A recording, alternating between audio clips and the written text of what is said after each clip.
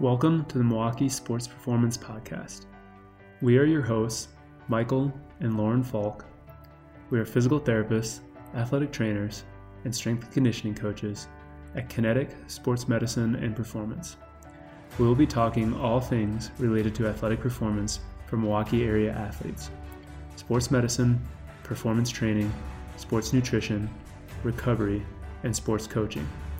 There's a lot of misinformation and myths surrounding athletic performance and injuries. This podcast is designed to bring current, factual, and evidence-based information to Milwaukee area athletes.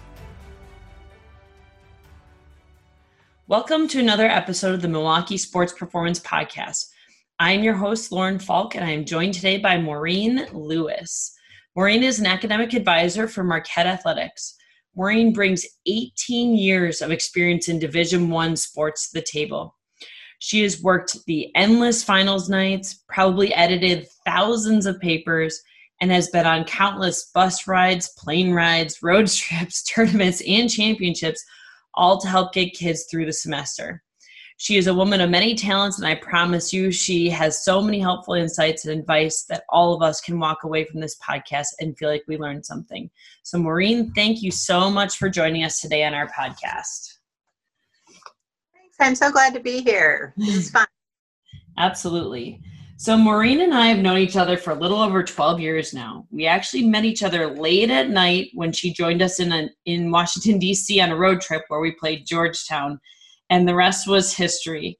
During our time together at Marquette, we were deemed the Mo and Low show when we traveled together, and we would always do academic advising while I did treatments in our hotel room. So we were just kind of the duo that stuck together. So Maureen, again, thank you for joining us. And why don't you, just for everyone out there, why don't you just start with telling us how in the world did you get into college academic advising? Yeah, great question. I actually had a different career before this because I'm older than you think. But I worked for 18 years in advertising and marketing at an advertising agency and marketing firm. And in that job, in that capacity, I taught classes at Marquette in their College of Communications. And I taught the Intro to Advertising class and the Capstone class and the Creative Campaigns class.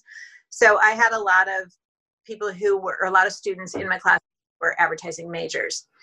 I taught in the spring of 2003, and in my class were some members of the men's basketball team and their managerial staff, like their student managers. And in 2003, the Marquette basketball team went to the Final Four. So that group of guys was missing a tremendous amount of class. And I was working with their academic advisor, who was a one-man show. His name was Tom Ford, and he's the man who hired me. But I was He's a legend, by the way. A legend, for sure. I was working with him to keep them caught up while they were on the road and make sure that they still got credit for the class. And this was before technology and everything, so we were pretty creative in how we got stuff done.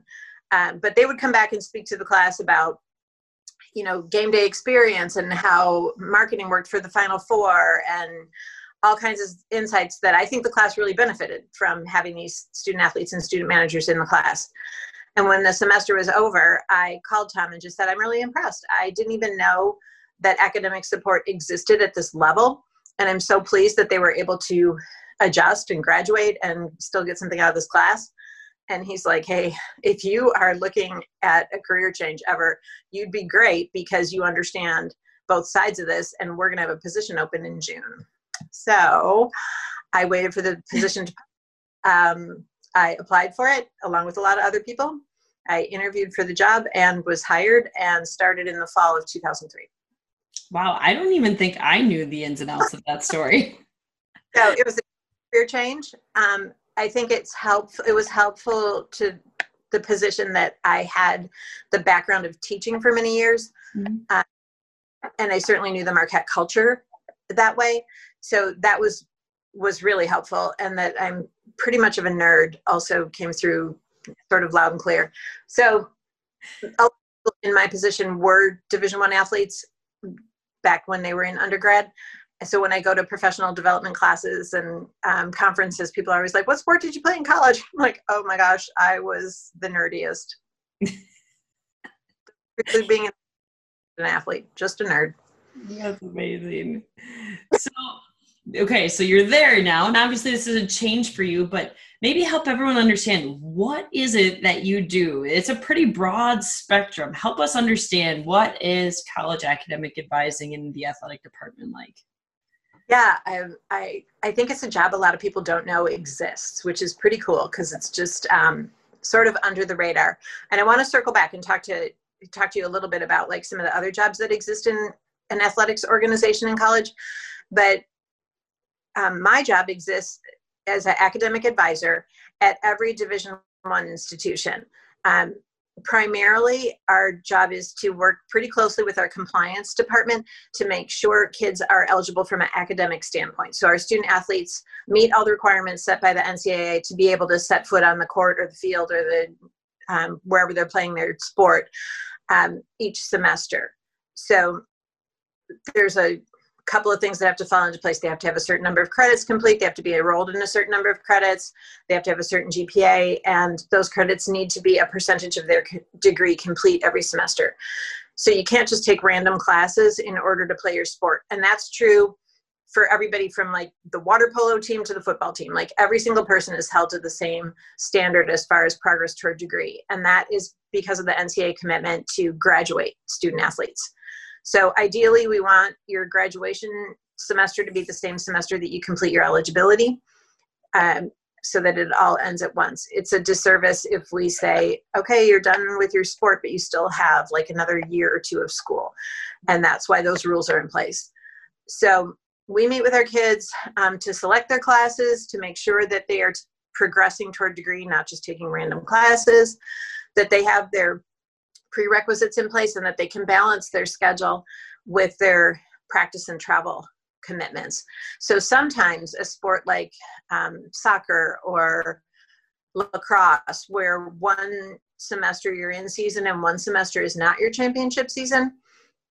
So like for soccer, you're in season and it's your championship season in the fall. You might take a different kind of course load than you did in the spring when you're not traveling and competing as much. So sometimes we lighten one semester to heavy up another one. There's not a recipe. I don't have like a way that I tell kids to do it. I need to get to know them. I listened to your podcast with Charlie, and he's such a good example because he was like, put me in all the science classes during season because those don't stress me out, and I don't need any more stress while I'm in season. Please don't put me in a course where I have to write papers during season because that just causes me anxiety. And I was like, okay, I wouldn't have known that. And so that's what we did. I mean, that's what his college career looked like. So everybody's different, and it's mostly working closely with me to make sure, or whoever your advisor is, to make sure that you're successful. And if it's not working for whatever reason, what can we move around and not compromise eligibility? We use summer school to lighten the load. I mean, it's just a moving math problem, like a story problem that changes all the time. So we're in pretty constant communication. So I help you select classes, and then I'll make sure that you're staying up with the work and that it's working for you during the whole semester. And I travel with the teams, which right now that's not happening, but typically I travel with teams so I can proctor exams on the road and get them back to the teachers. We have study hall on the road because stuff is still due. We have academics on the bus. I mean, we're academic all the time. You saw it happen, you know. Yeah. So my job is to create the academic environment during travel, as well as offer support when we're back on campus. And then technology is my friend because we can, set up Zoom meetings and FaceTime with tutors or Skype and get support when we're on the road. So if somebody's like, oh my gosh, I have this chemistry pre-lab due and I don't know where to begin. I'm like, well, I wouldn't know that either. But I can get you with the chemistry tutor and then make that happen. Yeah, so it really has helped enhance that academic environment surrounding those kids kind of 24/7. I feel like the way that things have evolved even the last 10, 15 years of academic advising, plus the use of technology, has just really helped them stay more involved in that for every time that they're away, or, just kind of making that a more fluid situation for their learning and things like that. Yeah, I'm so impressed with like the amount of multitasking that they do of, um, first of all, you have to be able to read on the bus. Like kids look like, oh, I can't read on the bus. I'm like, you're going to need to learn how to do that because I just don't know how we're going to make this work otherwise. They do work on the bus. I mean, all of them load in and put their equipment underneath and then bring their backpack up on the bus. And you just see kids on their laptop or reading and doing academic work because you can't waste that time. Mm-hmm. You were always the one with the traveling hotspot, so everyone could log into their computers and do their work. Everyone wanted to sit by me. I used to think I was popular, and then I figured out they just wanted a hotspot code. Hey, whatever makes you popular. Right. Come on up, sit by me. Yeah, I mean, you listen to all these things that you do, and Charlie even alluded to the long hours that it is for an athlete in terms of, getting up in the morning. Sometimes you have, a lift, you go to class, you have training room, you have all these things going on, then you have academics on top of it. So really, he talked about it being really long days. Would you say that that's a fair statement for your life as an academic advisor as well? Yeah, I mean, you saw it firsthand when we traveled together, but it is during the semester, it's a pretty demanding schedule. If even on days that I'm not traveling with teams, if a team is leaving town and I'm not traveling with them, I may make for the bus so I can return those exams. So let's just say you have a 9:00 class and there's a test. You need to get with me then at 6:30 in the morning and take that exam. So I have time to give it to you and you have time to get your stuff and get on the bus. You leave, go compete, and I go turn. The person that needs to win in all this isn't just the student athlete. It's also the teacher. We can't ask them to accommodate us at any level other than that what they're comfortable making it. We'll do that, even if it's at 6:30 in the morning. Like it would have been way easier for me to give that one Thursday night, but she wanted it taken Friday morning, so we take it Friday morning. So you work with the teachers to find that we run, where all the tutors are located, is open until 10 p.m. Sunday through Thursday.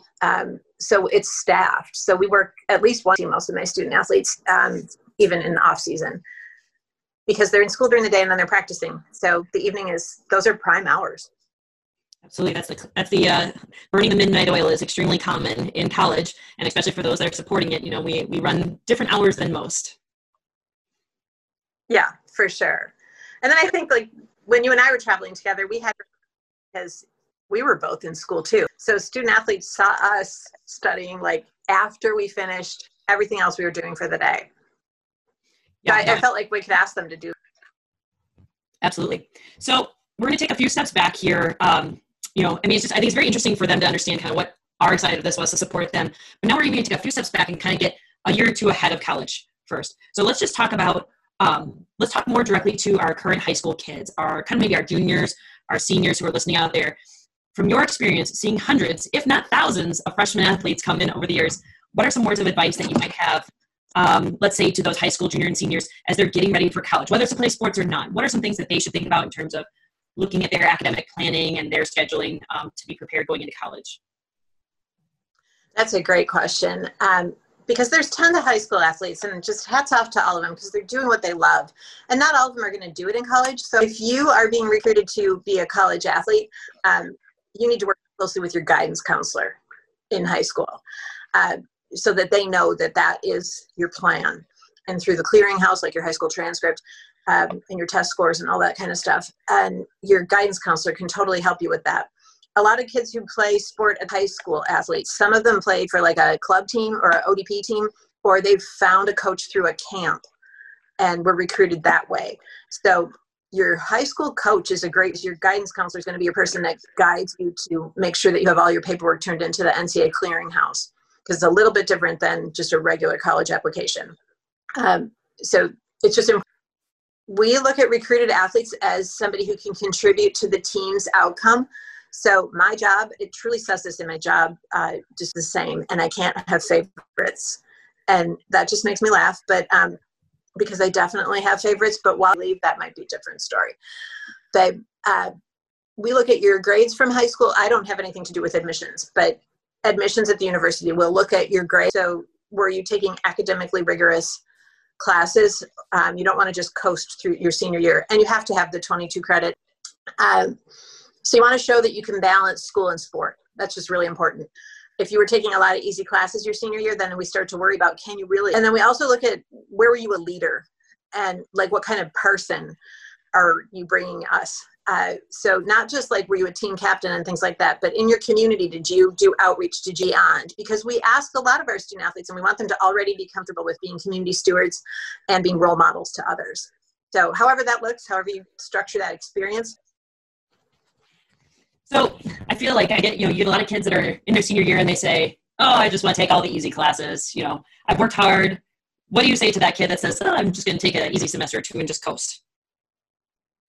I still really encourage them to balance athletics and academics so that you can show that you can balance an academically rigorous schedule with athletic class or two. Or if your high school offers dual enrollment, where you're taking a college level class in high school so that you get high school credit for it and college credit for it, which is advanced placement, or IB, which is the International Baccalaureate Program, or dual enrollment. So those are the three ways that you could bring credits from high school to college.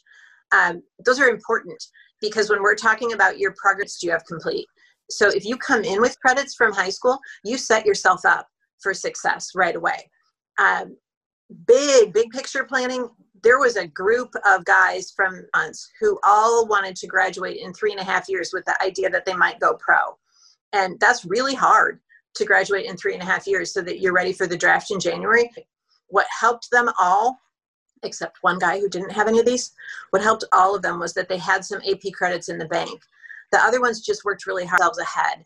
But if that's your plan, like me as your academic advisor, knowing that your freshman year, I want to go in the draft, is huge, because then I'm going to make sure you're done with school in December of your senior year instead of May. And then you can, that's really unusual, but understanding that that kind of plan exists is super important. So every credit counts. That's the answer. I think that's a great answer. So a lot of these kids in high school, there are a lot of kids that play sports in high school, no matter what, and many would love to play in college, but not all go on to play in college and or beyond college, into higher level sports. However, a lot of kids grew up building a passion surrounding athletics. What is some of your advice to those kids who may not be able to actively play in college, but still want to be involved in athletics or follow their passion? I think there's so much room for passionate people in athletics don't even know exists. Like, athletics is a business, that's really the only way to call it. It's a business. There's money, there's finances, there's travel, there's work areas have staff. So we have a marketing team that, promotes the upcoming games and matches and does all of our works with our season ticket holders and works with game day to make sure that people who attend a game have a great outcome. Only one team is ever a champion, and only one team wins every day. So you still want your fans to have a great loses. And that's what fan engagement does, is like keep that energy level high and keep fans engaged. And they also do a lot of fundraising outside of season. So if you're like a really dynamic person who connects with other people really well, fan engagement and fundraising is critically important. We have a sports information team who, very basically runs our website. So puts our news stories on the website, works with news outlets to give interviews with student athletes, writes all the sports athletes' profiles, manages our social media. Anything that's informative that has to do with the team, sports information runs. That's actually a pretty big team of people. We also have compliance officers that make sure that we're in line with the rules for the NCAA. Some of them have a legal background, some of them have a marketing background, but they know the NCAA rules and make sure that we meet them. So that's another area. And then we have an administrative staff that runs the operation, make sure the facilities are up to par, works security. And we have a ticketing staff that works with season ticket holders and also with student tickets and with day of ticket sales, and packages for like grade schools to come in and see a basketball game, things like that. So they all interlink, but our staff is about 130 people and we're a medium-sized school. And I didn't even mention coaches or strength and conditioning or sports medicine in there, which are the careers that most people think of with sports. So we're a big organization, even beyond the coaching staff. So if you're interested in athletics as a potential career, I would jump on a website of a college that you're interested in and just see how many jobs are there. And even on top of that, are there students that are involved in the athletics department right now that are not currently athletes as well? Yeah, this is a great opportunity. All those departments that I mentioned, like ticketing, sports information, marketing, game day, fan engagement, they all have interns during the championship season that help them work. And those interns are students from the university. Some are student athletes, which is really great because it's hard for a student athlete to hold a job or to find a job that works around their hours. But many, many, many of them are just regular students who are interning in those positions to find out more about that kind of work. When I And think then of also, managers, sorry? we have managers, like there's a lot of student managers for the Yeah, team. that do just a lot of the operational stuff, like make sure all the equipment is there. They do the laundry. They travel with the team, hand out the documentation, make sure everybody is checked in for every event, that the person who's listed on the roster is in the starting lineup is the right person and they're wearing the right jersey. Like just the details of it. Put the spikes on the shoes so that you're running with the right spikes, depending on what the ground is for the track meet. All kinds of just the details of making stuff happen. Those are student managers. That's a paid position. Mm-hmm. Yeah, we even had, I'm thinking about Eric, who supported men's soccer, where he did a lot of our filming and tactical breakdowns. And he actually now does that as a career now with Ford FC Madison. But, he even had a very critical role within our coaching staff. Yeah, Eric was unusual in that he had that skill set and could break down film like that. I remember sitting next to him on the bus and just being like, oh my gosh, that's incredible.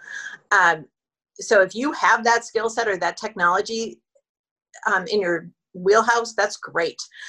We don't usually ask our managers to work at that level, but when somebody like that is in the manager capacity, that gives the team more resources. And if you look at like how far did the team go in the postseason when their manager was super involved like that, it's a pretty direct correlation. Yeah, no, I mean, I think that's a great point, that even if you're not necessarily playing a sport, there's still opportunities to be involved in sport or look at the potential for a career within sport, which is always good to keep in mind. Because I think oftentimes kids go through that change of like being an athlete in high school was so much your identity.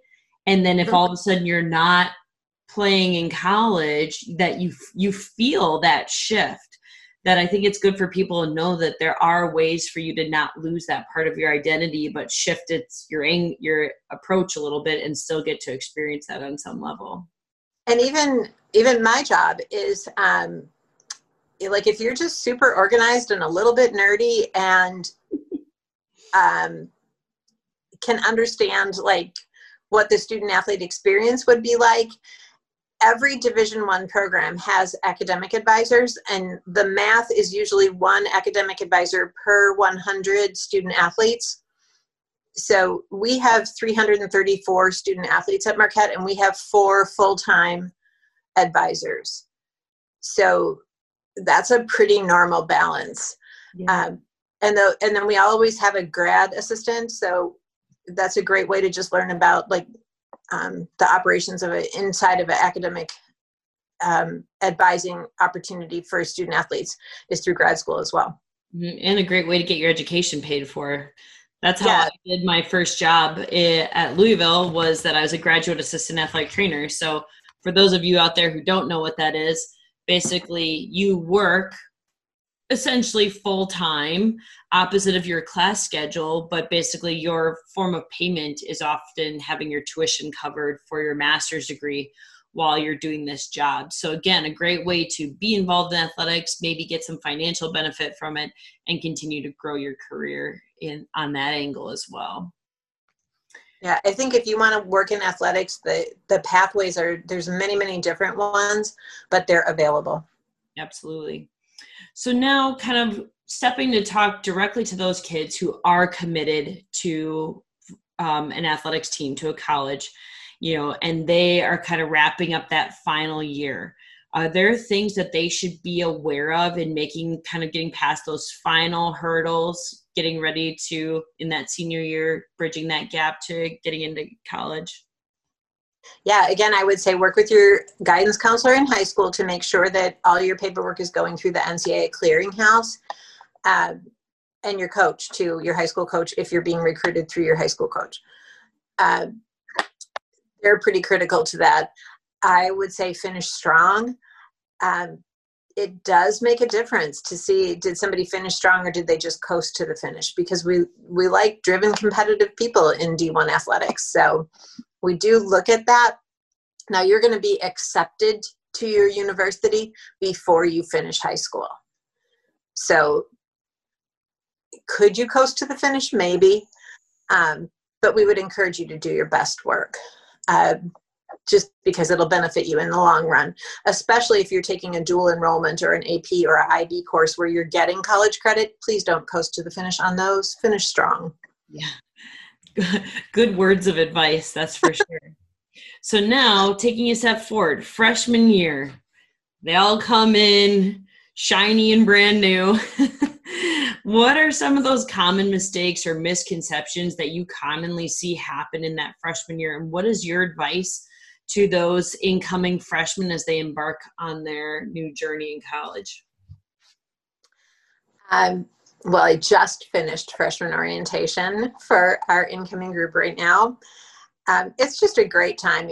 So many things are ahead of you. It's exciting. I think the biggest challenge is asking for help. Because if you are accepted to the university that you applied for and you are on a D1 team, you pretty much have it going on. Like, you're already smart enough to be there and you're already organized and you're already driven. So you have all the tools. And when we in academic support are sitting here and saying, we're here to help you, let us know if you need help, kids will tell us, I'm fine, I've got this, I'm fine. And some of them are pretty bold and say, I don't need you. And we just are like, be right here when you change your mind. And I will just tell you that your first college exam will probably kick your butt. And that's why there's more than one exam. The first one is where you really learn, like, wow, I did not study correctly, or I didn't think multiple choice would be that hard, or it was more in depth than I thought, or they didn't cover that in class. That must have been in the reading I just skimmed over and didn't read in depth. All kinds of things come up after that first exam. So it's not unusual for us to see kids get their first exam score that might be a C or lower. Grades that they didn't get. About a D. Yeah. And I know Charlie talked about this, which I thought was really brave. Because usually what'll happen is kids get their first exam back and we ask them how they did, like how'd it go? And they usually say, it was all right. And then we'll ask a few more questions and we might find out what the actual score was. And then we might say, hey, you know what? You didn't even see a tutor on that. You didn't come to the group review session. We have all these things in place that are free for you to use. Maybe give that a try before the next exam. And we get a little bit pushy about it. Like, okay, you tried that without any of our interventions. How about trying it with some help from us? Even though I know you don't need help and I know you're super smart, but let's try to bring this exam score up. Most classes have 4 exams, so we have time to straighten that out, but not a lot of time. So I think that first 4 weeks of school are pretty critical because that's where they try to figure it out on their own, maybe find out they could use a little extra help, get a little bit brave about asking for help, and then set themselves up for success. So we don't judge. I actually have a you cannot freak me out policy. You cannot freak me out. And you can tell me whatever your test score is, and I've probably heard it before. So let's go. Let's just get it done. So you got off to a bumpy start. Let's fix it. And then that leads to other discussions. Like, maybe it's hard to balance this while you're in season, especially if you were in a fall sport and you had a bad test score. So maybe we need to move some harder classes to your non-competitive season. So it just starts a lot of dialogue. But I would say we start out with feeling like they don't need us, and we build relationships quickly. Yeah, no, I think that's a great point. There's always going to be hurdles coming in as a freshman because it's a new learning situation. The bar has been raised, and I think especially, we saw it a lot at Marquette. Marquette pulls in a lot of really good students. You take a lot of really good students that were at the top of their class in one place. Now you throw them all into one big bowl, and there's always going to be a top and a bottom again, and that's a very eye-opening experience to. And then if you're traveling class and your classmates are not, you're going to get hit by that grading curve. Like the math is just not going to work in your favor unless you're super prepared. And that's our job, is to help you be super prepared. So it's natural for people to tell us that they don't need us. And I get that. And I think the road back to like, hey, can you help me, is a brave one. Those are hard conversations to have. Also, Marquette is private and Jesuit. And so you're required to take a theology and a philosophy class. And those are topics that most kids didn't have in high school, who are athletes, because our population is a little bit different than the university as a whole. But the university pulls very heavily from high schools that did have theology every single day in high school. So your classmates in your theology class might have had theology every day for the last 12 years, and you've never had it. You are plenty smart, but they are already ahead of you. Mm-hmm. So probably you want a theology tutor. It's good advice. Absolutely. So just kind of looking at the body of work of the 4 to 5 years that a kid is on campus, what does that academic experience look like for them? So kind of, everyone kind of, especially high school kids, they look back at or they're looking in at college sports thinking, oh, this is great. I'm going to play this sport. I'm going to have 4 to 5 years. What does that picture really look like in terms of the work that goes into that 4 to 5 years? Obviously we know from a sporting perspective that it's that day-to-day practice, preparation, all the above, but what does that big picture look like academically? It's a little bit different for everyone, but really generally freshman year is a lot of exploration. So it's like figuring out how to go to college, figuring out like what classes you like, what classes are like, whew, I don't want to take that again. How you study, how you excel, how you prepare. Sophomore year, you start taking classes that are in your field, generally speaking. We have some majors where you might take a class in your major freshman year, but usually freshman year is a little bit more general. You might have like an introduction to engineering or an introduction to business and an accounting class, but if those are your majors, but you don't get specific till sophomore year. At the end of your sophomore year, you need to declare a major, and then that's the degree you're seeking. You can do it before then, but a lot of times you haven't even taken those classes yet. So like, just give it a minute. And then you're going to take classes that are in your major, and your class sizes will get smaller. Like freshman year, you might have 20 or 30 kids in a class. By the time you're a senior, you might only have like 15 or 18 kids in the class because you're really specific. You're in your major classes. So generally speaking, that's how it plays out. Every major is a little bit different in how it's structured, but by your senior year, usually your schedule is all classes in your major. Like you've already taken your literature class and your history class and your foreign language if it's required and whatever else is necessary, and you are in classes in your major. And then that's really important because your teachers are really great resources. They probably worked in that profession or they have contacts in that profession. They should know your name. They can help you make connections. You might get an internship. So your exploration looks a little bit more focused. Interesting. Yeah, and like you said, every kid's path is somewhat different. And I even think about like some of our athletes that go into like the allied health science fields and things like that, maybe they're in nursing or physical therapy or even education, like teaching, you're going to go through the bulk of your academic work. And then nearing the end, you have a lot of that practical work that has to get done and things like that. So everyone's path is different in terms of what that picture plays out to be. Right. That experiential learning, like having a teaching co-op or doing a practicum or doing clinicals. That's going to come a little bit later in your career, and we need to balance that with your athletics if you're still competing. So for me, it becomes a little bit tighter of a story problem, and that's why it's really critical that I work closely with the student athletes to make sure, like, if you're doing clinicals, we need to make sure that doesn't compete with travel and competition, and how do we structure that? Mm-hmm. So we're always thinking like 1 or 2 semesters ahead of like, how can we make this whole thing work in a big picture? And eventually the student athletes think that way too. Absolutely. Now, we had talked about this with Charlie and we just kind of talked about this a little bit. So, he talked about how his first 2 grades came back terrible, and that's always a blow to anyone's soul, because you really want to start on the right foot and things like that. And I think, a lot of times too, with the concept of being an athlete, everyone thinks you're really good at everything you do, and sometimes it's hard to, like you said, sometimes it's even hard to like admit that first grade did not go well.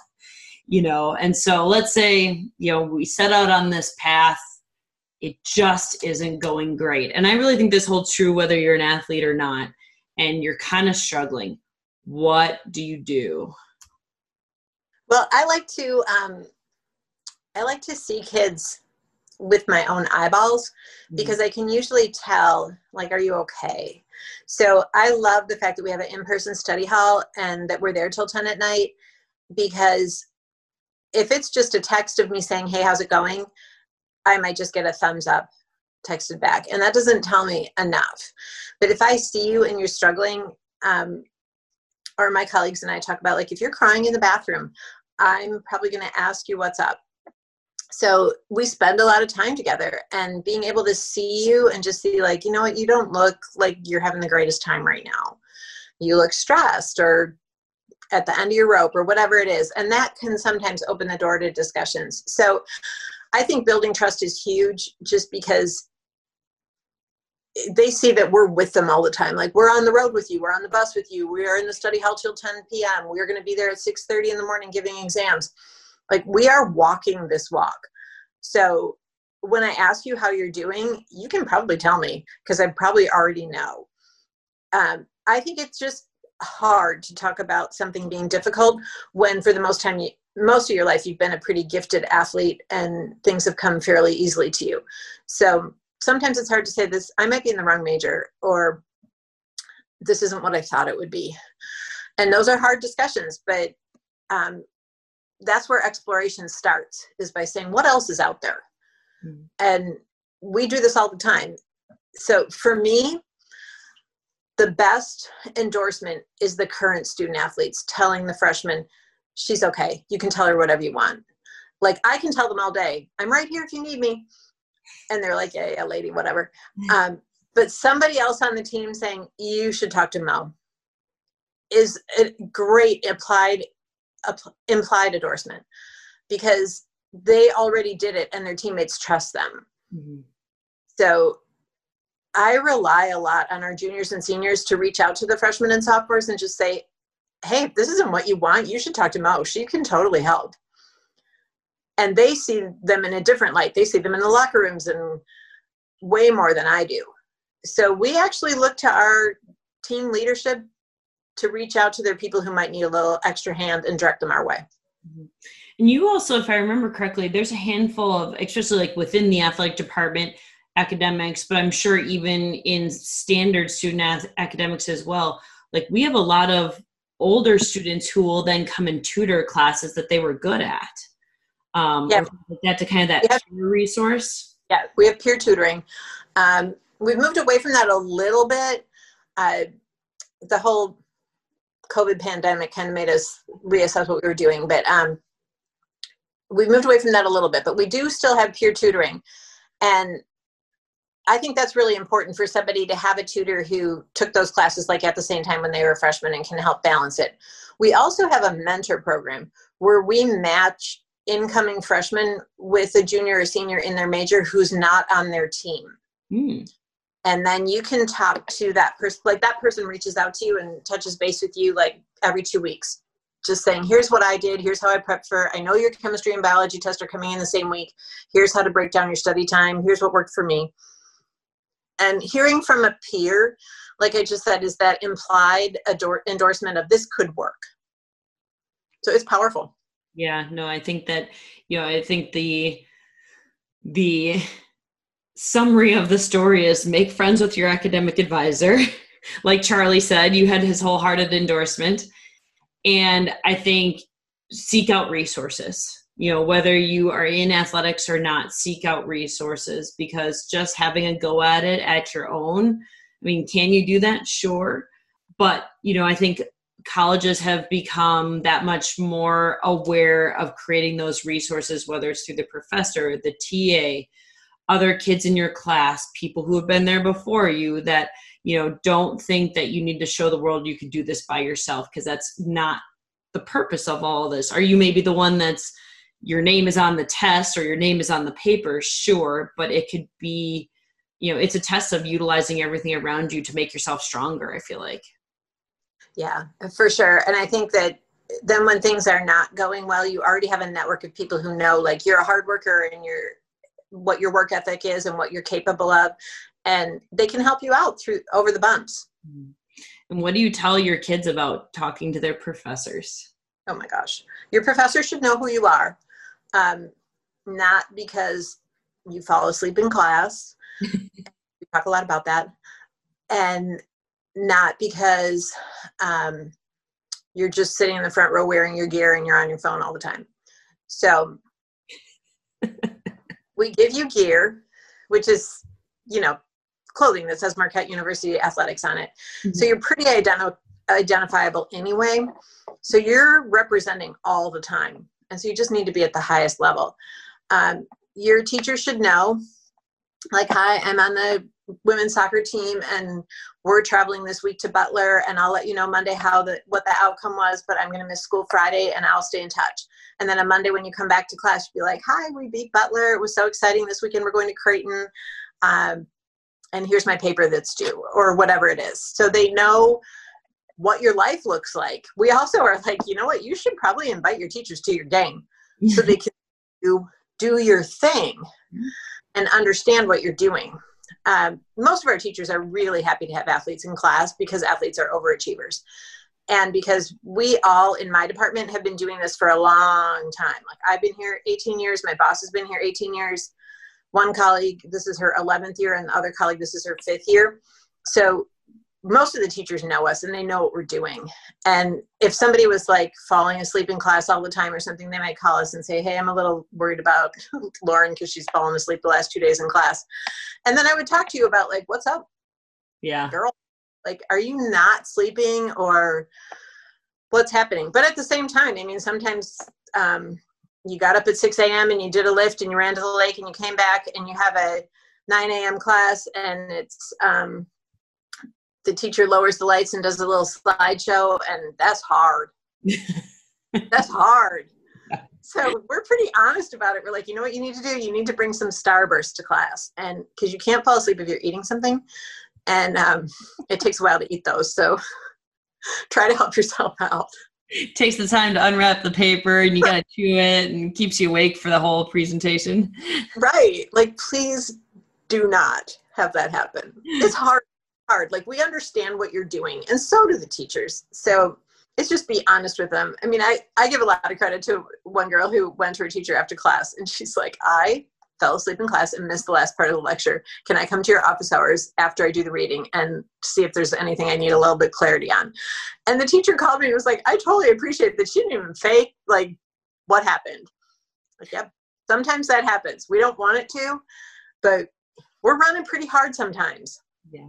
Well, you and I both taught classes, and I think a good rule of thumb for any incoming or current student to know is a professor would much appreciate honesty. Like, just say I messed up and I want to come work with you and take care of it, versus create this long line story of what you think we want to hear, because we can largely see right through it anyways. Yeah. And then stuff will happen that we need to intervene on. Travel is probably the biggest bump in our road. And, it could be that you had a game on Wednesday and you're going to fly back Wednesday night and you're going to be there Thursday morning for your exam. Like, that's how it looks on paper. And Wednesday night, some freak storm came through and your flight got canceled and you are not going to be there at 8 a.m. on Thursday morning to take your exam, and you are in an airport in New York, and you're probably going to spend the night there, or maybe a hotel nearby. And so is your whole team, and everybody's freaking out because they have class the next day and their teacher expects them to be there. So that's where we, in my job, would intervene, and we would send a kind of an official sounding email to the teacher saying, hey, unexpected situation with this storm. We're delayed coming out of New York. We're going to be back at this and such a time.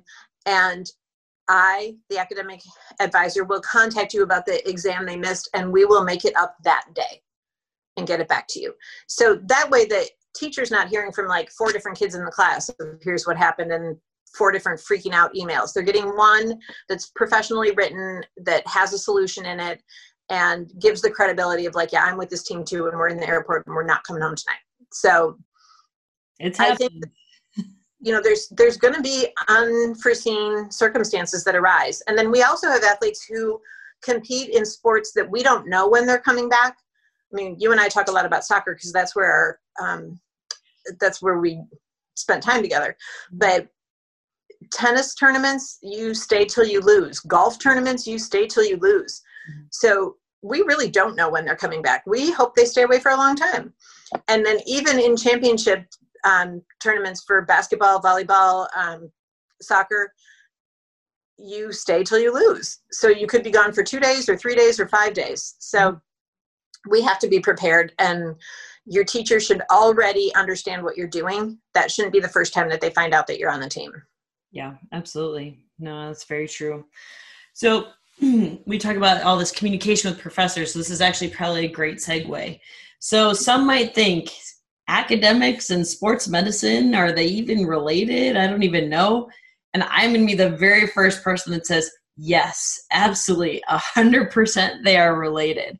There's so many different instances, you're talking about instances of travel, but there's so many instances of injury and illness and surgery and you name it. And athletes need support for all of that from their academic advisors.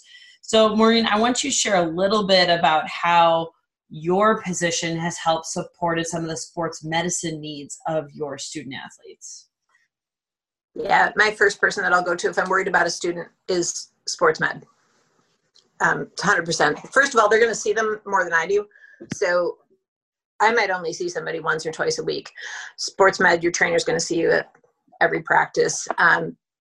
If you're rehabbing from an injury, they're going to spend a lot of time with you and get to know your whole life story. So we do work in conjunction. If somebody is injured and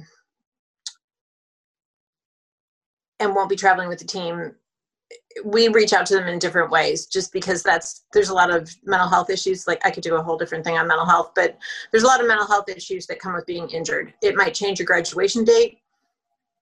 If it's a season-ending injury, it might change your identity if it's a career-ending injury, or it just might slow you down a little bit, especially if you got injured out of season. And so there's not, like I said, there's not a recipe of how we handle these things, but we are very aware that this person's going through something enormous, and we need to be there in a more complete way for them and reach out to them a little bit more. If somebody's having a surgery, I would certainly alert their teachers. There's a lot of HIPAA laws that fall into place. I can't tell teachers exactly what's happening, but I could say, Lauren's a member of the women's soccer team, and she's going to be having surgery on Thursday, and she is anticipated to return to campus the next Wednesday. We will keep you alerted.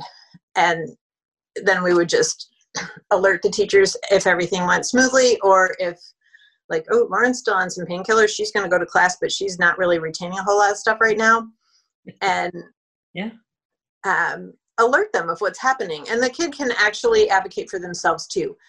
But sometimes that's difficult when you're on crutches and it's winter and you're a little depressed anyway, and you're the last person I want to talk to about all this is my teacher. So that's where your academic advisor can run some interference and just say, hey, this is what's going on. We're supporting this person the best we can, and just please give them a little extra attention or care or consideration. I think probably more than surgery, the bigger one is concussion. Absolutely. just because you're not on crutches, you look like you might be fine, and you're not quite fine. So we do a pretty intense, like I've seen this change just in the years that I've been in academic advising and athletics. Our concussion screening is pretty intense. Like we're doing it right now for our fall sports, and it takes about 45 minutes a kid just to get a baseline. And then that's where we need you to be. So if you ever can't function at that baseline, we're going to be concerned. So there's a lot just to make sure that concussion health is something that we're addressing. If you get a concussion, the first person that's going to find out about it outside of your coach and your trainer is your academic advisor, because step one is usually to not go to school. Yeah, so cognitive rest. Right. So it's cognitive rest, which means you're not reading, you're not on your phone, you're not doing an online class, you're not writing a paper. You shouldn't be on your phone at all, or your laptop or your TV or your iPad or whatever. No screens, dark room. And then get assessed every day to see like when you can start back with those activities. You can't return to the field or practice until you return to the classroom. So there's a lot of focus on cognitively, are you able to go back to the classroom? And then how much did you retain? How much did you miss? How much are you able to take in right now? Sometimes concussion means we're going to drop a class. Like if you were concussed in the middle of the semester and you're carrying 5 classes, we need to have a discussion about like, can you realistically be successful in all of them, knowing that you just had this concussion incident? Or can we drop one of them, save the other 4, and take one over the summer and catch ourselves up? So it could change your school schedule. And those are hard discussions to have, just because kids want to be like, oh, I'm fine, I can do it. And so sometimes I'm like, I'm going to bring your trainer in just because we're going to all 3 talk about like why that's not a good idea. Mm-hmm. And so, yeah, we partner on those really big ones. And if it's a career ending, like if you have a series of concussions and you're no longer able to play your sport, I'm involved in those discussions, but so is mental health. Mm-hmm, absolutely. One part of what's interesting that people may not understand with concussion management and return is that, academic performance is actually a measure of how your brain is healing as well. We will sometimes see people where all of a sudden their grades just drop off, or sometimes there's oftentimes courses that require a lot of, not like rogue memorization. Because there's not a lot of classes in college that are rogue memorization anymore, but stuff like math or things like that, where you have that cognitive processing, and all of a sudden you see that like you're having a harder time maintaining that ability to keep those things fresh in your mind, or maybe test performance goes down. That can also be something that follows concussion, that, hopefully with that open line of communication, the professors communicating with you, you're kind of seeing their grades coming through the line, things like that, that we can also see those telltale signs. Because when we do like a really thorough neuropsych eval, if someone has had a significant concussion, academic performance is part of their assessment on that. And I can think about one person too, in specific, one of our center backs who had a very significant head injury. We were in your office with him and looking through his notes, and he even noticed that like he was writing words, and then all of a sudden it was like written gibberish right next to it, because he didn't know it. Yeah, he didn't know what he was writing, or all of a sudden he realized that he had zoned out, or things like that, that academic performance and that ability to express those cognitive abilities is actually extremely important, and it's all part of that recovery process. Yeah, brain is pretty fascinating and can recover, but it just needs time and gentle care. And I always tell kids, this is factory original material and we cannot replace it. You have got to, it's just like sitting there in a little bowl of Jell-O. You've got to take good care here. And I know there's like way more science to it than sitting there in a little bowl of Jell-O, but that's sort of the beginning of it. But I would say that part of why it's important to have good academic standing is because if injury or concussion happens, one of the ways your teacher might accommodate you is to say, well, you know what, you don't have to take that exam then. We'll just average the grades of the exams you already have. Mm-hmm. or like that might be a solution. So they Or think you were a good student. for example, can drop the lowest exam score. And so the teacher might say, well, that'll just be the exam that you drop.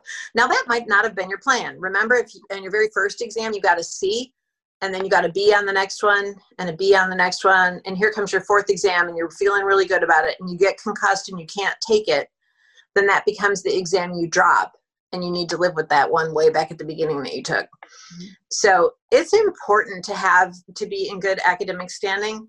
I had a student athlete who got concussed in a spring soccer game the week before finals, which I don't even know why we were playing that late, but we were. And his letter that I got from the doctor, I kept for a really long time. I actually might still have it. And it said he's unable to learn new material or recall material he's already learned. And so that's what I sent to the teachers. Like, here's where we are. What do you want me to do about final exams? And they said he can keep the grade he already has in the class. Now, if you have A, which he did, that's great. But if you were waiting for your final exams to bring your grades up, and that was your whole plan for academic success, your concussion set you back academically. So and that's tough. They're hard times to have. Yeah, the argument for starting strong and staying strong through your semester pays off because you never know what's going to happen. Right. Interesting. Yeah, no, I mean, that I can't say how many times we've seen that play out. So again, there's so many reasons why to always try to be strong in your academic performance and lean on that help at all times to be as successful as you can be. So when you just kind of give your kids the preview of the year, what are the few key tips that you tell them that they need to keep in mind to just have a successful academic experience and succeed in their academics? I think it's to report back to me in real time. Come see me all the time. See me at least once a week. Let me know what's up. Communicate. You can't freak me out. Be organized. Every single semester that I've been at Marquette, somebody has missed an exam or a final exam because they wrote it down on the wrong day in their planner. I'm like, we have got to be organized. Yeah. Know when things are due, work ahead. Your teacher should know who you are, ask for help. And basically, if you don't know what's going on, say, I am lost right now. And you can say that to me and I'll be like, all right, let's figure it out. And I would rather have somebody to say, this is the best. Okay, I had a student athlete come in my office once and she said, everybody else seems to know what they're doing and I have no idea what I'm doing. And I was like, thank you. That's so brave. Let's figure it out. I'm like, first of all, I think they're all faking it at a pretty high level because they're all freshmen too. And nobody came in here knowing this stuff. But also, let's start at the beginning. Let's see how organized you are. Let's see what's due next week. Let's feel good about what's happening right now and break it down instead of a whole semester. Let's just look at this week. And then at the end of the week, let's look at next week. And then if we can do that 16 times, we're going to get through the semester. And to me, that was one of the best ways to phrase it of how come everybody else seems to look like they've got it together and I don't feel like I do? Yeah. Was a really brave way to say it. Absolutely. And like you said, it's about being brave. College is going to make you uncomfortable because that's part of the goal of it. It's supposed to challenge you. It's supposed to push you. It's going to make you uncomfortable. And I think it's about, doing those things to build in your systems and be brave to kind of rise to that challenge and use those things around you to help you do it. Yeah, I think that all of these systems are in place to help support you. And if you just say, can I get a little help? You're going to get help. Absolutely. I mean, and I think that's part too. Sometimes people are afraid of their professors or things like that. And what they don't really realize is that when a kid comes in, kind of being very honest and saying, I'm struggling with this. Can you help me? I don't think I've ever come across a professor that has said no. Right. And part of it's important. You are actually the customer here and you need to get what you signed up for. So if you're confused, go in and say, I did the reading and I'm confused. Please don't go in and say, I didn't do the reading. Can you tell me what I missed? Okay, that's a good point. You still have to show you did the work. Not going to work. But if you say, all right, I did the reading, I tried the practice problems, I got a 40 on the practice quiz, I'm concerned I'm missing something here. Can you help me? You're going to get help. Absolutely. So we've talked a lot about all this, obviously there's a lot of physical preparation aspects to being an athlete. There's a lot of the academic preparations that they do, but there's also a lot of emotional experiences. You talked about that. Like you see the person that's crying in the bathroom. Hey, what's going on? There's a lot of emotional experiences that go on with, the challenges and stresses of being in college alone, nevertheless being an athlete. And this is a little bit of a teaser for our upcoming podcast, but Maureen, talk to us a little bit about like the mental and emotional health experiences of the athlete, and just so someone can understand, what is maybe coming their way as they're entering this next phase of life. Yeah, for sure. I think a lot of it's really normal, but it's also really difficult.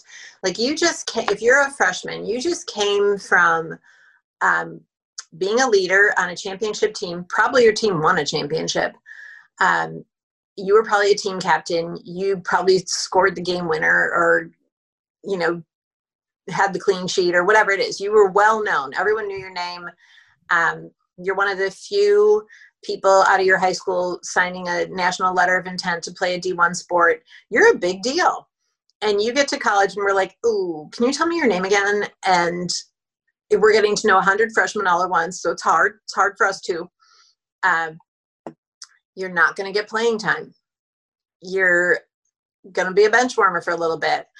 You're going to carry the equipment. You might have teammates from high school who are playing at a D2 or D3 or NAIA program and are getting more playing time than you. That's hard. It's hard. So we address that. We actually have a leadership institution that we want to hear about your leadership experiences and what you can bring to Marquette. And we encourage our freshmen to be in that, because you're able to lead. You're just not leading right now because there's seniors and juniors and sophomores ahead of you, but we know you can do it. So if you want to work on leadership development, we have this 6-week voluntary course you can take with us. Most of the kids through that end up being team leaders, not all. Sometimes coaches recommend it for kids, but usually kids apply for it themselves. So we want to hear about your leadership opportunity or your leadership experience and what the opportunities look like at Marquette. So we do some outreach on that end, just because we know that's a really hard transition, and you might be far from home, and your team might lose, and you've never lost, or you've never been on a team that was struggling. You're playing at a high level. It's hard. And then in your second year, coach is going to start recruiting for your position for kids who are 3 years younger than you. We're going to replace you.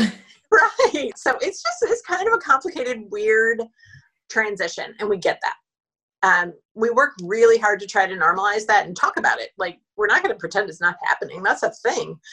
And we're going to talk about what's difficult, and that this year we don't have a fall break, just because when you and I are talking right now, we're just coming back from the COVID pandemic, but which is still underway, but we're still adjusting schedules.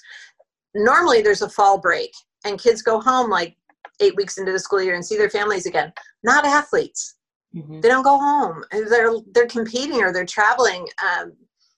And that's just hard. You're away from home for a long time, and we address that. And we try to do fun things and build a little family of Marquette athletes and do other stuff to keep you engaged, but it's hard. Last year we hired a full-time sports psychologist who's been doing a lot of work with just like dealing with uncertainty and anxiety that comes from being a D1 athlete, especially in a pandemic. We've also had some pretty high profile sports people who are involved in our sports program. Most notably would be Marcus Howard from our men's basketball team, who talked really openly about using a sports performance coach and working on mental health. We have a mental health peer group that does outreach to each other, particularly around injury. So I alluded to that a little bit at the beginning, that if you're injured, we're probably going to have somebody show up who will walk to class with you or carry your stuff or help you find an elevator, because our elevators are not all that easy to find because all of our buildings are historic, which just really means they're old. And So sometimes it's hard to get around if you're on crutches, but we have a group of people called the Ready Squad that will come and walk to class with you or show you where all that is. They'll also unloft your bed. So our beds in the dorms are lofted, so it's like 2 top bunks next to each other, and the desk is underneath. But if you're injured, that's just like not a good way to get into bed. And if you're on crutches and stuff, the last thing you want to do is like try to bring that down to the ground yourself. So the Ready Squad will come and unloft your bed. That's awesome. And I know, it's just like so great. But they're also trained to have like discussions with you, because they might be the first person you're seeing after you got back to your dorm from surgery. And so they're going to ask you, like, do you need me to get you anything from the cafeteria? Do you need me to walk to class with you? Who's hanging out with you this weekend while your team travels and you're not traveling? And they're athletes, they're student athletes. Mm-hmm. So to me, it's just really great peer support. And I'm really proud of that group. They invented themselves. They saw the need. They invented themselves. I just facilitated it. But we spoke to the Big East about the Ready Squad, and at a shared best practices meeting 2 years ago, and all the Big East schools have adopted it now. So I'm really proud of just peer support in the area of injury and mental health, because it's a big deal as a student athlete, especially if it changes your graduation date. Like if you lose a season because of it, and so you were with this one cohort and they're going to move on, and you're a redshirt sophomore, and now you're looking behind you being like, oh gosh, I have to make friends over here with these people who are behind me all the time because now they're my cohort. That's a lot. Yeah. I mean, I think the biggest takeaway from that is mental health struggles are normal. Everybody has them. We're all human, and you don't have to hide it, because it's become, like you said, Marcus Howard has been extremely outspoken about it, which I think has really empowered a lot of athletes to be more vocal about it. And I think, without going too much further into our upcoming podcast, I think the theme of what you're saying is talk to somebody about it. Right. Right. You're not probably the biggest. I look at my colleagues at Providence who started a whole campaign called You're Never Alone in Friartown, and we all model after that. Like, we have best practices that we share in the Big East. Even though we're competitive, we all understand we're doing sort of the same thing. So it's that idea. There's just tons of people around you who can help. And we also get the idea that you're a student athlete and that you are mentally tough. Like, you are competing at the highest level of collegiate sports. Mental toughness is a thing. So is anxiety and depression and sadness and all the other stuff that comes with it. You're not just a one-trick pony. So we try to see the whole person. Absolutely. So stay tuned for that upcoming podcast, because for anyone, athlete or not, adult or youth, it doesn't matter. These are all important subjects to hear about and learn about, because it's a growing area of interest, and people have been a lot more vocal about it, especially during COVID and the anxiety that it has brought for people. It is coming to the forefront, and it is important for you to learn about how you can take care of your mental health all the time. So with that, we are going to break out into our lightning round. So these are questions that I know that Maureen doesn't. Oh boy. And I'm going to split these because we're going to do 2 podcasts. So you have another lightning round coming soon. So in the theme of COVID, Maureen has become quite the media superstar here. She is no longer just Maureen, academic advisor extraordinaire. She has had her picture all over, I think almost even national media during COVID. So why don't you tell people about how you made your media debut there? Yeah, this has been the most unbelievable chain of events. But when we first had the Safer at Home order, which was back in March, I invited my neighbors on my street to join me in the street to exercise each morning. And we live in kind of a rural community, so our houses are far apart. So I just put a note in everybody's mailbox, and it was like, hey, I'm going to be in the street at 8 a.m. I live in the middle of the block. You can see me from your driveway. Come on out if you want to just do some simple exercises. And I was really surprised that a lot of people came out, like 5 or 6. So not a huge number, but a number of people came out. And we did this every morning. And my daughter, who graduated from Marquette last year, was sheltering in place with us at the beginning of COVID. And so she put it on her Instagram stories. one day, and she just filmed us on her phone and put it on her Instagram stories. And one of her friends is a reporter for the local Milwaukee Journal-Sentinel newspaper here. And they asked if they could do a story on us. So then a reporter came out. I'm like, sure, you can do a story. That's fine. So a reporter came out. Well, then the local television station picked it up, and they asked if they could send a camera crew and have us on the news. And we were like, sure, come on out to our morning street exercise group. It's just crazy. And the next thing I know is that the newspaper article got picked up in USA Today. And so it did go national. And then it was like in a top 50 things to do during COVID list on Yahoo Sports. Like, oh my gosh, I would see my picture like on websites and stuff. That was crazy. Then NBC Sports called me because they had picked it up from USA Today, and also from a friend of mine who was a reporter at Marquette. She had tipped this guy at NBC Sports that she knew me and that he should talk to me. So I ended up doing an interview with Jack Collinsworth, who's Chris Collinsworth's son, for NBC Sports. That was during the beginning of COVID when there was no sports going on. And I just feel like people were super hungry for anything that was positive news and people being sort of fit. Yeah. So that's what happened. It surfaced again in June with like the top things to do at home this summer. So that story keeps popping up, but we're still going. Just so you know, we still exercise in the street every day at 8 a.m. That's fantastic. Taking all those things that we did together on our road trip together, probably. A fitness instructor. I am not an elite athlete. But I'll tell you, the ladies on my street right now, we got some single leg strength going on. That is a proud point for me. Let me tell you. Maureen knows I say running, every step when you run is a single leg squat. You got to be really, really good at them. Yeah. And I just remember you telling me like, everything's in your glutes. It's all your glutes. I actually remember getting on the bus once and the soccer coach slammed his finger in the door. And he's like, "Lo, I hurt my finger." And you were like, "It's your glutes." Just strengthen your glutes. It'll fix everything. You're good. I have a sign that says, "May your glutes be stronger than your coffee." There you go. I love it. So media superstar Maureen, fitness extraordinaire. So next question. Favorite city or sporting event that you've traveled to with the Marquette sports team? Oh, boy. I don't know, there was a time when I was running distance, and so I really enjoyed running on other campuses and seeing them. And with soccer, we traveled in the fall, and almost every campus is pretty in the fall.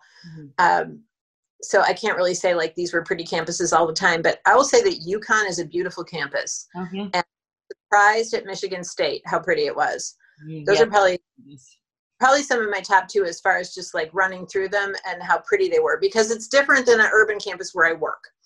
I will say that I got lost in Syracuse out for an 8-mile run. So that was a little bit scary because I didn't have any GPS with me, but I made it back. So success. And then out for a run with Coach Bodie at UConn, and we got turned around and we had to ask for directions from somebody who was commuting to work. So yeah, somehow we make it work.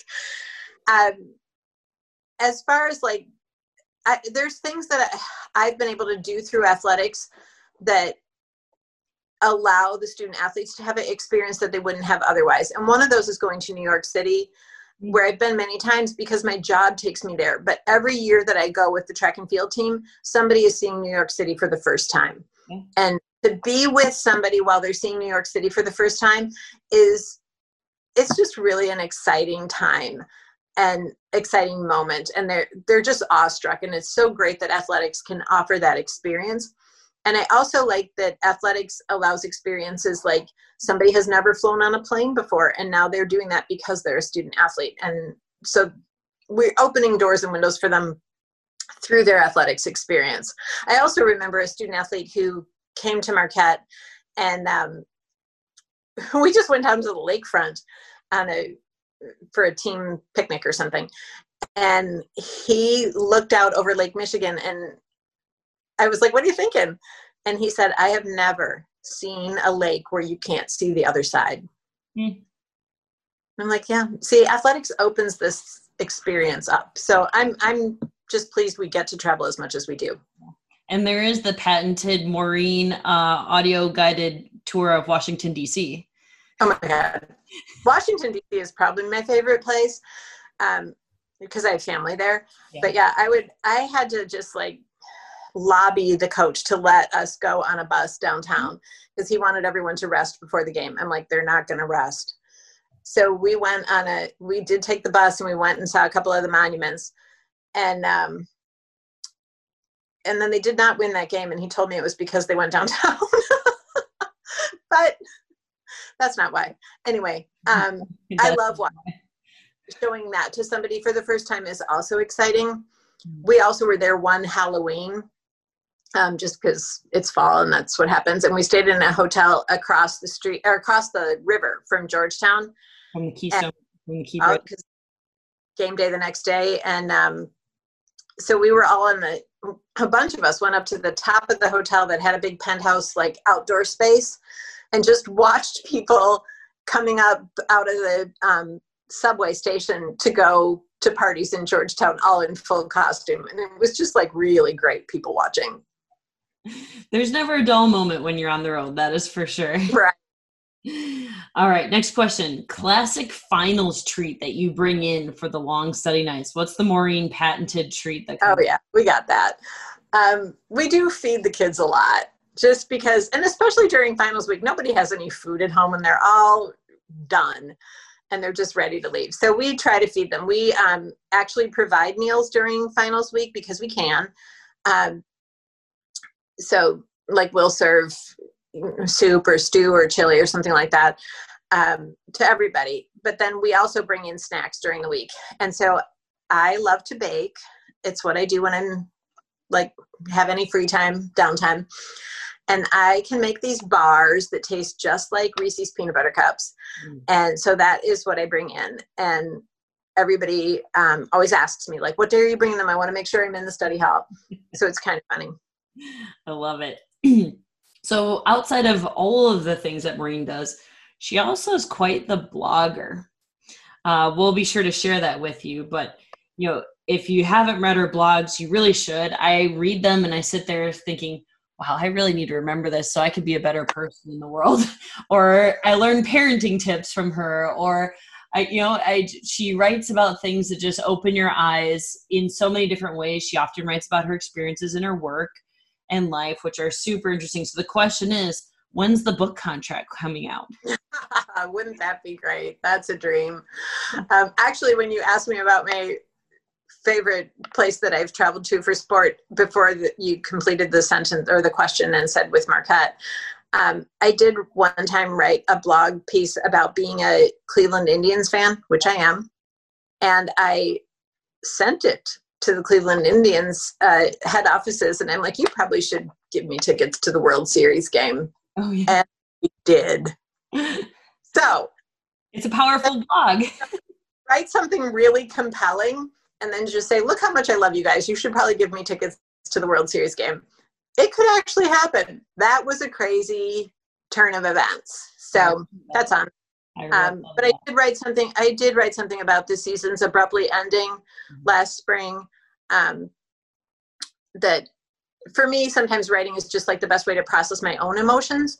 And that was such an emotional time to say, we're canceling everything. All outdoor sports are canceled. All spring sports are canceled.